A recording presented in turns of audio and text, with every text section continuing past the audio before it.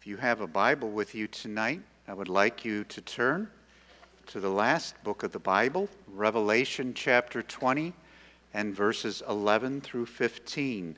Revelation chapter 20 and verses 11 through 15. This is the last in a four-part series that I've entitled Messages to the Conscience.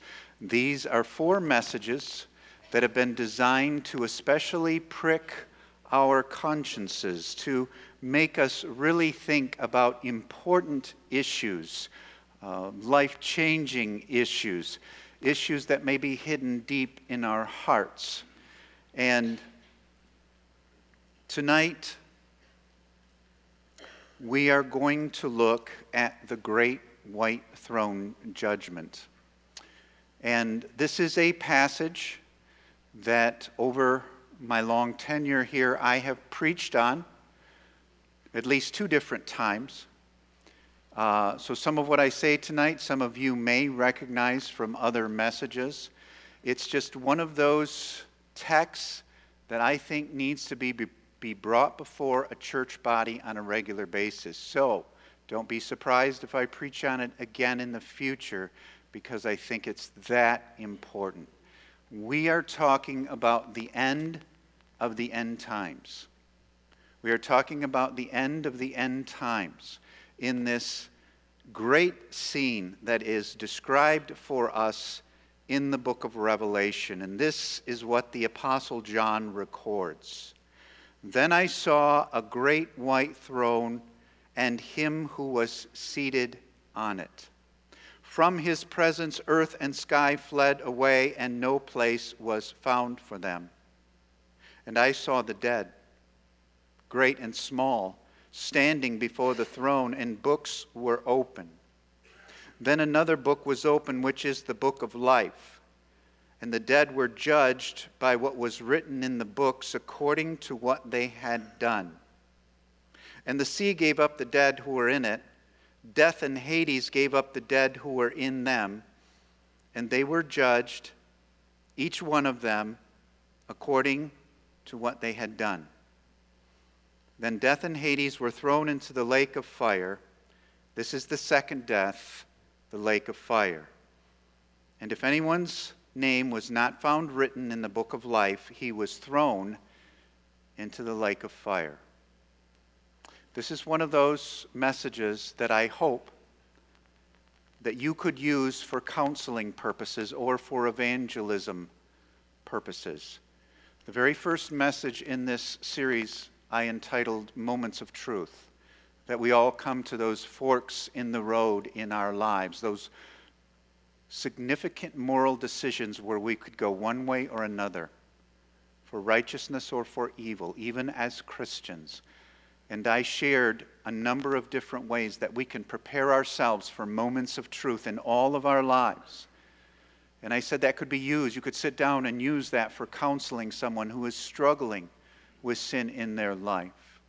This is the same kind of message, I hope. This is something that you could sit down and share one-on-one or in a small group with others. Well, our first point tonight is the Great White Throne. This evening, I want to share with you one of the most dramatic and terrifying scenes in the Bible. There are two scenes in the Bible that I find frightening, even for Christians.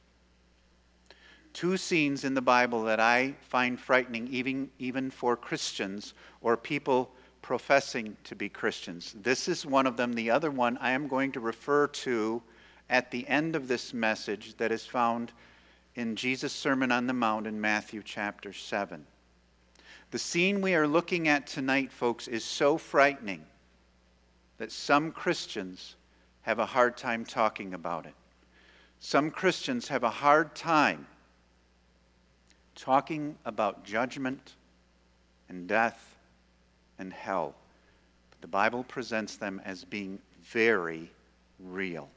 In verse 11 it says, "Then I saw," John says, "Then I saw a great white throne and him who was seated on it." So we are talking at the end of the end times. There is this great white throne, and there is someone seated on it. Now, I believe that person is Jesus Christ. It is not God the Father. It is Jesus Christ. And you can honestly ask tonight, Pastor Tim, how do you know that? And I want to look at that for a few minutes. How do we know that it is Jesus Christ who is sitting on the great white throne? Well, in John chapter 5, verse 22, and also in verses 26 and 27, Jesus says this, "Moreover, the Father judges no one, but has entrusted all judgment to the Son. For as the Father has life in himself, so he has granted the Son to have life in himself. And he has given him, the Son, authority to judge, because he is the Son of Man." In Acts chapter 10, Peter is speaking to Cornelius and to those that Cornelius has gathered in his home. His family and friends, they're all gathered there to hear what Peter has to say. And in Acts chapter 10 and verse 42, Peter says about Jesus, he says this, "He commanded us to preach to the people and to testify that he is the one whom God appointed as judge of the living and the dead." In Acts chapter 17, the Apostle Paul is in Athens. He is speaking before the Areopagus, which was this place where people with all kinds of philosophical ideas would come, and Paul makes his presentation. In Acts 17:31, Paul says this about Jesus. "For he has set a day," this is what he says about God. "For he has set a day when he will judge the world with justice by the man he has appointed. He has given proof of this by raising him from the dead." So God has set a day when he will judge the world with justice by this man he has appointed. So who is this man he has appointed? He tells us. He has given us proof of this, or he has given proof to this by raising him from the dead, a clear reference to Jesus. So the one sitting on the great white throne is Jesus himself. Now it says in the second sentence of verse 11, "From his presence," from Jesus' presence, "earth and sky fled away, and no place was found for them." The reference to the sky here is a reference to the heavenly realms. So he is saying, John is saying, from Christ's presence, the present earth and the present heavens fled away, and no place was found for them. We don't want to get into all this tonight. I shared this with you extensively when we went through the book of Revelation a number of years ago. But the present heaven and the present earth are going to pass away, and there is going to be a new heaven and a new earth. And so the present earth and the present heaven have fled away. But here is the thought in relation to the great white throne judgment. There is nowhere to run, and there is nowhere to hide. I don't know exactly where this is going to take place at. Somewhere in the universe, there is going to be this great white throne, and the present earth and the present heaven have passed away. There is a huge throng of people standing before the throne. Look at the first part of verse 12. "And I saw the dead, great and small, standing before the throne." Folks, I don't know if you think about this much, but the dead are not dead. The dead are not eternally dead. We know that in relation to Christians. We'll be conducting a funeral service for Marilyn Goldman on Tuesday. We know she's with Jesus. And we rejoice in that, and we will, in essence, celebrate. We will mourn, we will grieve, but we will also rejoice and celebrate. But I want you to know this. the unsaved dead are not dead eternally either. They will be raised to life, and they will suffer consciously for all eternity. Let me say that again. Even the unsaved dead will be raised to face the judgment of Christ, and they will consciously suffer for all of eternity. That is not only a frightening thought, it is one that ought to bring tears to all of our eyes and sorrow to all of our hearts. And I saw the dead, notice that, and I saw the dead, great and small, standing before the throne. The dead have been raised to life, and they are standing before the throne. Those who have died without Christ have been raised to life for one purpose: to stand before the great white throne. In John chapter 5 and verse 28, Jesus says this, "Do not be amazed at this, for a time is coming when all who are in their graves will hear his voice and come out. Those who have done good will rise to live, and those who have done evil, will rise," notice this, "to be condemned." John said it was the dead, great and small. There is coming a day when a person's status on this earth will mean absolutely nothing. Doesn't matter who you were on this earth, you are going to stand. If you don't know Christ as your Savior, if you are not born again, doesn't matter who you are, you will stand before this great white throne. It says there will be the small and the great. There will be the small and the great intellectually. There will be the small and the great physically. There will be the small and the great financially. There will be the small and the great positionally. And in every other way, there are going to be kings and billionaires standing before the great white throne, and there are going to be people who lived in grass huts and who were homeless who will be standing before the great white throne, because what you were on this earth, as far as your status, your finances, your power, will mean absolutely nothing. It will be of no advantage to you. And in verse 12 it says, "And books were opened. And I saw the dead, great and small, standing before the throne, and books were open." And I want you to notice that that is plural. There are all kinds of books that were opened. And then it says this. We're going to skip over the middle sentence there, and we're going to come back to it in a little bit. But then it says, "And the dead were judged by what was written in the books according to what they had done." Notice that. These people who have been raised to stand before the great white throne are going to be judged according to these books, according to what they had done.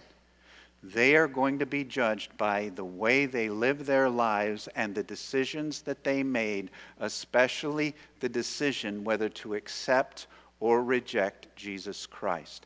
Now, this is very important here. They are going to be judged by what they had done. That means no true Christians will be there. Because, folks, we are not going to be judged by our works.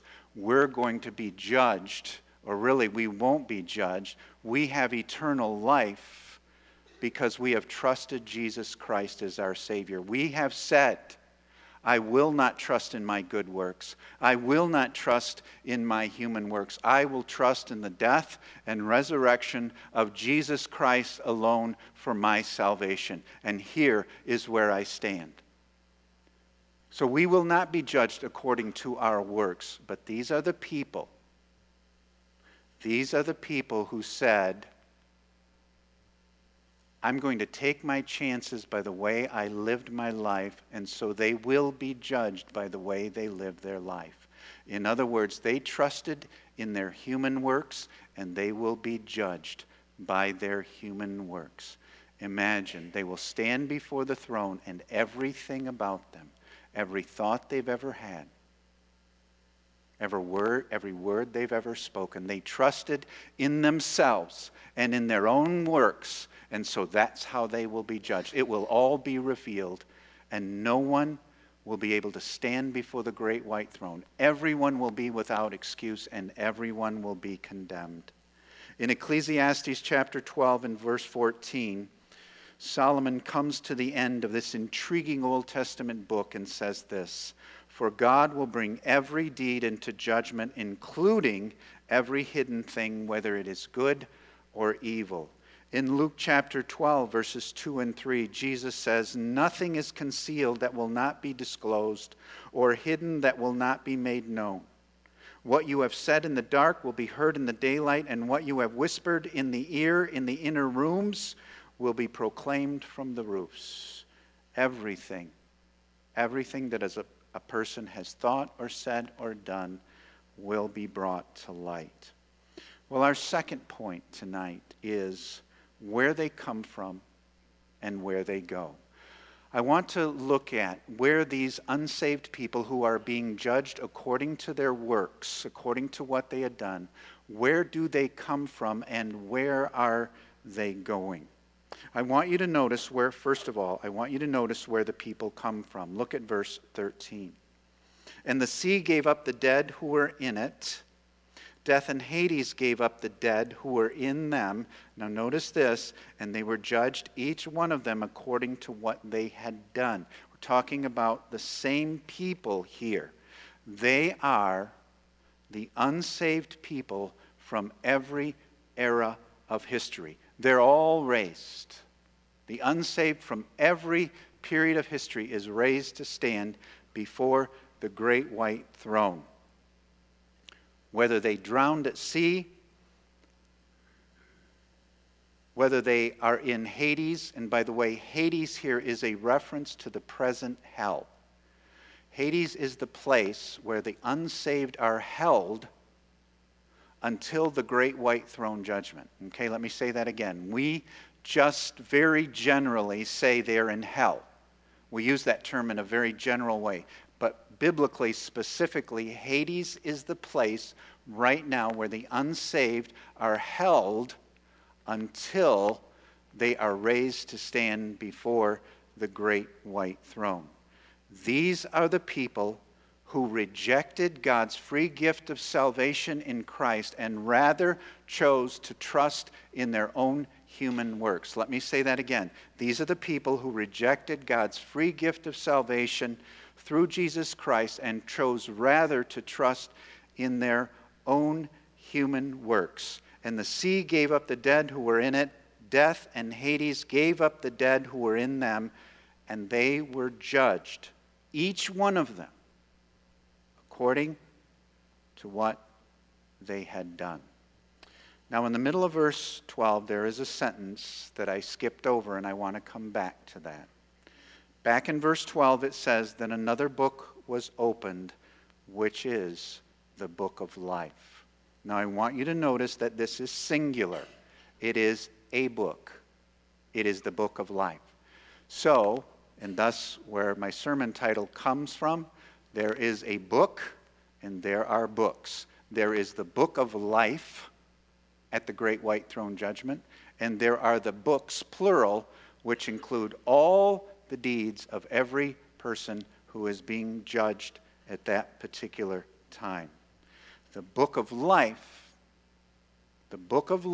contains the names of every person who has ever trusted Jesus Christ as personal Lord and Savior. Every time we understand our salvation more, it gets more and more amazing. Not only are we made right with God, not only are we forgiven of our sins, not only are we adopted into the family of God, but folks, our names are written in the Lamb's Book of Life. If you know Him tonight, if you truly know Him as Lord and Savior, your name right now, present tense, is written in the Lamb's Book of Life. Again, I don't want you to just trust me on this. Let's look at Scripture. In Revelation chapter 3, In verse 5, Jesus is addressing the church at Sardis. It was a church that he said, in Jesus' words, you're dead. You're just a dead church. But there are some in you who have not soiled themselves with evil, and they will be dressed in white. And then it says in Revelation 3:5, the one who is victorious, which is a reference to the one who is saved, the one who is victorious will, like them, be dressed in white.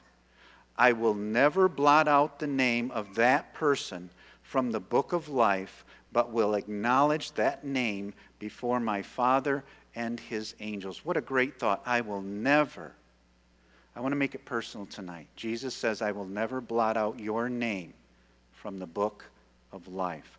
Revelation 13:8. All inhabitants of the earth will worship the beast, all whose names have not been written in the Lamb's book of life, the Lamb who was slain from the creation of the world. That is so interesting.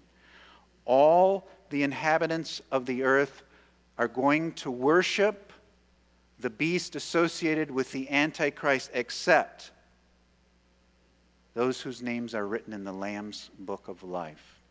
All inhabitants of the earth will worship the beast, all whose names have not been written in the Lamb's book of life, which means those whose names are in the book of life, who are alive during the tribulation period, may suffer great persecution, but they will not worship the beast.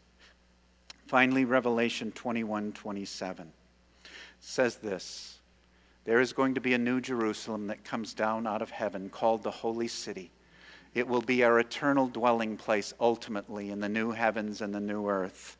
And this is what John says, nothing impure will ever enter it, nor will anyone who does what is shameful or deceitful, but only those whose names are written in the Lamb's book of life. What a great promise.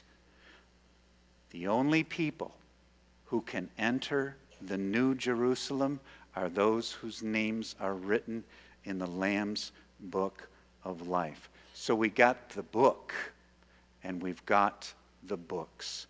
Now I want you to notice where the people go, where the people who are being judged according to their works, where they go.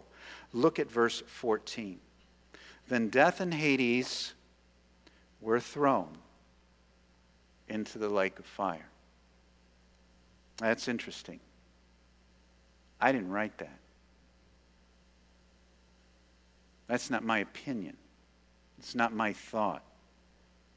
The English translation is accurate here. Then death and Hades, those who were raised to life from death and Hades, were thrown into the lake of fire. When it says death and Hades, it technically means every person held by death in Hades. And they will be cast, they will be thrown into the lake of fire, where they will be consciously tormented forever and ever. Now I want you to notice, death and Hades were thrown into this lake of fire.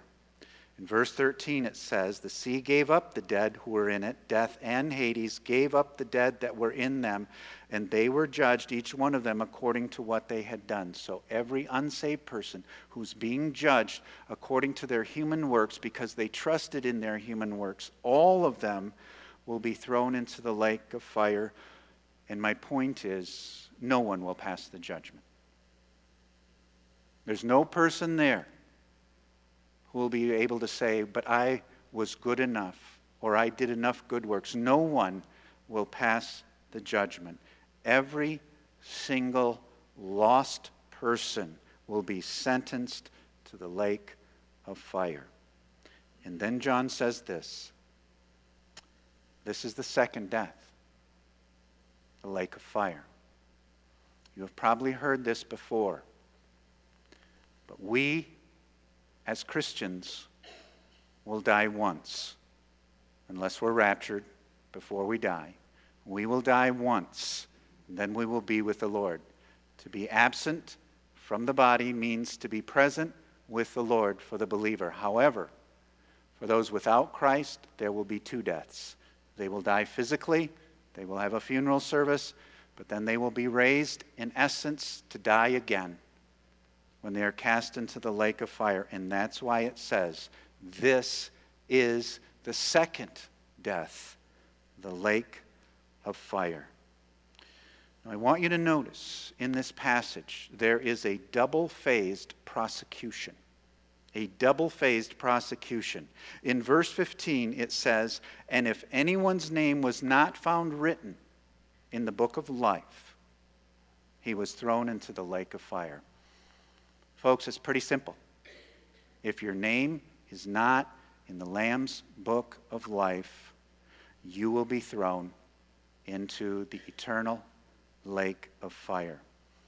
So I want you to notice, not only were they condemned by their works, not only were they judged according to their works, but they were condemned because their name was not found written in the Lamb's book of life. So I can't find your name here. Your name is not found in the Lamb's book of life. So you will be judged according to your works, and no one can stand. No one can ever earn their own salvation by their own human works. So there is this double-phased prosecution. Your name's not in the Lamb's book of life. You are judged according to your works. And to bring this down to our understanding, these are the people who rejected the eternal life offered them in Christ. Let me read verse 15 again. It really says it all. And if anyone's name was not found written in the book of life, he was thrown into the lake of fire. Our third point tonight is this. Will you be there? You may say, Pastor Tim, you're speaking primarily to believers tonight, and I realize that. I'm still asking the question, will you be there? Perhaps the most soul-searching question you could ever ask is, will I be there? Will I be at the great white throne judgment? If you have genuinely trusted Jesus Christ as your Savior, you will not be there, guaranteed. However, the question is, and I ask this to all of us here tonight, have you genuinely trusted Christ as your Savior? I believe that the great white throne is a message not only for the lost, but also for those who believe or say they have professed to know Christ. Let's do this. Let's think about who will be there. Who will be at the great white throne? Obviously, those who are blatantly evil and those who blatantly rejected Christ. Those who just say, I want nothing to do with him, have nothing to do with him. We know they will be there. But there are going to be people there who did not expect to be there. And that's why this passage is so frightening. I want you to listen very carefully with me as I go through the remainder of this. There are, I guarantee it, based on Scripture, not on my thoughts or opinion, there are going to be people at the great white throne judgment who did not expect to be there. There are going to be people who honestly thought they had done enough good works to get themselves to heaven. All over the world. And we could say in Islam, Buddhism, Hinduism, Mormonism, Jehovah's Witnesses. Think of all the people who are trying to do enough good so that they can get to some form of heaven or eternal life. However, there are many people who would say they are Christians. And we know that is a broad term, especially used in the West. Many people who use the term Christian, who are trusting in trying to live a good life in order to get to heaven, they will be there.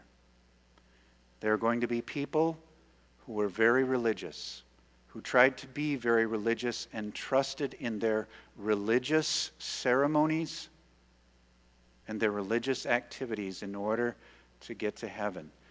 They will be in the books, not in the book. You know who else is going to be there? There's going to be some nice people there, at least people that we said or thought were nice. I hear from time to time, even from people in our own church, and I understand what they mean. They will say this: somebody has passed away. And they will say, somebody will ask them, well, do you know if they're in heaven? Do you know if they trusted Christ as Savior? Well, I don't know whether they did or not, but I know they were really nice, so they must be in heaven. I hear that even from well-meaning Christians. I don't know if they trusted Christ or not, but I do know this: they were really nice, so they must be in heaven. Folks, I want us to understand tonight, niceness doesn't get you into heaven. It doesn't. Now, we as born-again Christians should be the nicest people in the world. Genuinely redeemed people should be nice, but niceness in and of itself is not how you get into heaven. Here's an even deeper question. Will there be people there from churches like ours? Will there be people at the great white throne judgment from churches like ours? And I would say this: it is possible, very likely, that there will be people at the great white throne judgment who had serious doubts about their salvation and never dealt with those doubts. There are going to be people from churches like ours who weren't really sure about their salvation, and they never dealt with it. Now, I want to make an important distinction tonight between temporary doubt and serious long-term doubt. My guess is, maybe not all of you, but many of you here tonight from time to time have had doubts about your salvation. Something happened in your life. Maybe you did something and you think, how could I do that? How can I be born again and do that? But then you go back to Scripture and you reaffirm your salvation. I'm not talking about that. I'm talking about someone who's never really sure, but they continue to come to church. And let's face it, folks, you can be in a church like ours and you can learn the Christian lingo. You can be involved in ministries, but never know in your own heart of hearts whether you have ever really trusted Christ as Savior. It is possible. It is possible to be active in a Bible-believing church and not be born again. The question is, what are you trusting in for your salvation? Every person, every one of us, I don't care if you're a pastor, a deacon, an elder, a missionary. Do you know for sure that you are trusting in Christ's death and resurrection alone for your salvation and in nothing else? Have you ever come to that point in your life where you know beyond a shadow of a doubt that you are a child of God? Are you sure in the deepest part of your soul that you've been truly born again? And I tell you where this can get frightening. And that is for kids who grow up in good churches. Mom and dad are saved and active in the church. Maybe mom and dad have a kind of sensational testimony. Maybe they lived a life of sin and now they're born again. They came to know Christ in some dramatic way. And maybe, we've talked about this before, there's a child who prays a prayer. Doesn't have to be a child, could be an older teen who prays a prayer but really doesn't understand what they mean. Doesn't really understand what they're doing. No one ever deals with it in their life, and so they go to youth group. They work in Awana. They work at the Beacon of Hope. They work in ministries of the church, and all the while, never really understanding what it means to be born again. We know, folks, we know, don't we? There are kids who grow up in churches just like ours. And they become adults and they just totally wander away from the faith. Totally wander away from the faith. And we can blame it on the secular university, or we can blame it on the culture. But I will tell you, they were never born again in the first place. Often, things out there simply expose who you really are, that you've never trusted him as your Savior. I have heard some amazing testimonies over the years. Folks, I have heard of pastors who have said, I came to the conclusion that I had not been saved. I was preaching to others and was convicting myself. People who had been in pastoral ministry who said, I've never been born again. I grew up in a good church. They told me what to say. I went off to Bible school, but I've never dealt with my own salvation. I personally heard the testimony of an evangelist, a full-time evangelist, who said, I was leading other people to Christ and then realized I was never born again. Went through the motions all these years, knew the gospel message, and the gospel convicts people. But I realized I'd never truly done what I was asking other people to do. I heard the testimony of a professional Christian musician who was traveling with a group all over the United States, all over the world, in fact. And she said one night at her own concert, she realized she was not born again, and yet was ministering to others. I've heard of deacons, I've heard of Sunday school teachers, I've heard of faithful church members who have come to realize they have never truly repented of their sin and invited Christ to come into their life. Oh, they may have prayed some prayer, but never really understood what it meant, never really dealt with their own sinfulness and need for a Savior. Now, you may be saying tonight, Pastor Tim, how do you know? How do you know there will be people at the great white throne who don't expect to be there? And that brings us to the other scariest passage in the Bible. That is Matthew 7, verses 21 through 23. This is a very frightening passage. Sermon on the Mount, Jesus says this: Not everyone who says to me, Lord, Lord, will enter the kingdom of heaven, but only he who does the will of my Father who is in heaven. The will of his Father in heaven is to trust in Christ alone for your salvation. Now watch verses 22 and 23. This kind of brings the Bible together. Many, I've always been intrigued by that word. Many will say to me on that day. What is that day? It's the great white throne judgment.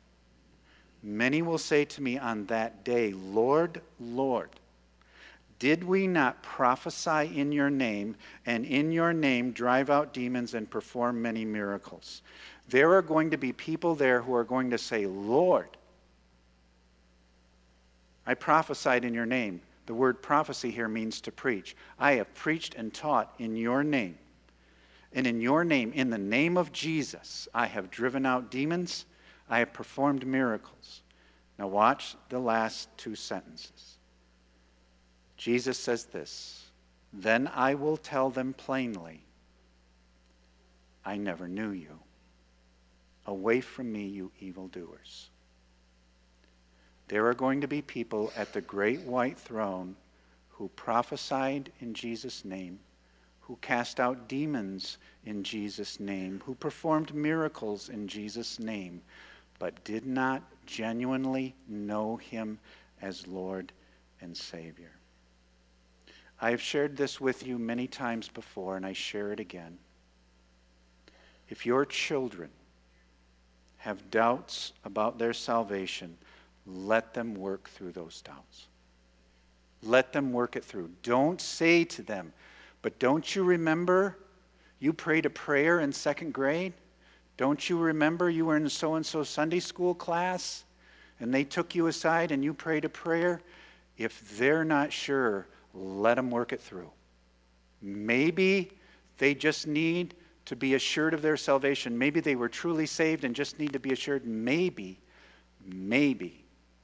they didn't understand what they were doing and they want to make sure. Oh, let them, folks, I beg you, let them make sure. And I'll say this, the longer you profess to be a Christian, the harder it is to come to the conclusion that you may not be. The longer you profess to be a Christian, the harder it may be, or it is, to come to the conclusion, I've never really been born again. Now, I want to say something important here. I am not trying to scare anyone out of their salvation. God forbid. God forbid. But at the same time, I want all of us to make sure. We say, don't we? Nothing is more important than making sure that you have repented of your sin and genuinely received Jesus Christ as your Lord and Savior. There is nothing on this earth more important than that decision. Make sure. Oh, folks, I don't care who you are, what age you are. Make sure in your heart of hearts, in the depths of your soul, that you have truly, genuinely made that decision. I preach this message tonight because I don't want you to be at the great white throne. If you genuinely know him as Savior, you won't be there. So make sure you genuinely know him as your Savior. If you take a hard look at this passage, you will realize there is nothing that we can talk about, nothing that we can discuss that is more important than this. Oh, God, help us that in the end, our names will be found written in the Lamb's book of life. Let's pray together. Father, may every person here, and as we minister to others who doubt, we pray for them. Lord, help us to make sure that there has been a time in our life where we understand and know that we were sinners and that we repented of that sin and trusted for our salvation in the death and resurrection of Christ and in that alone. Oh, God, help us. God, help us.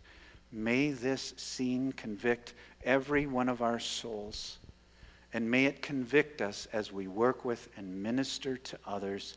And we ask this in Jesus' name, amen.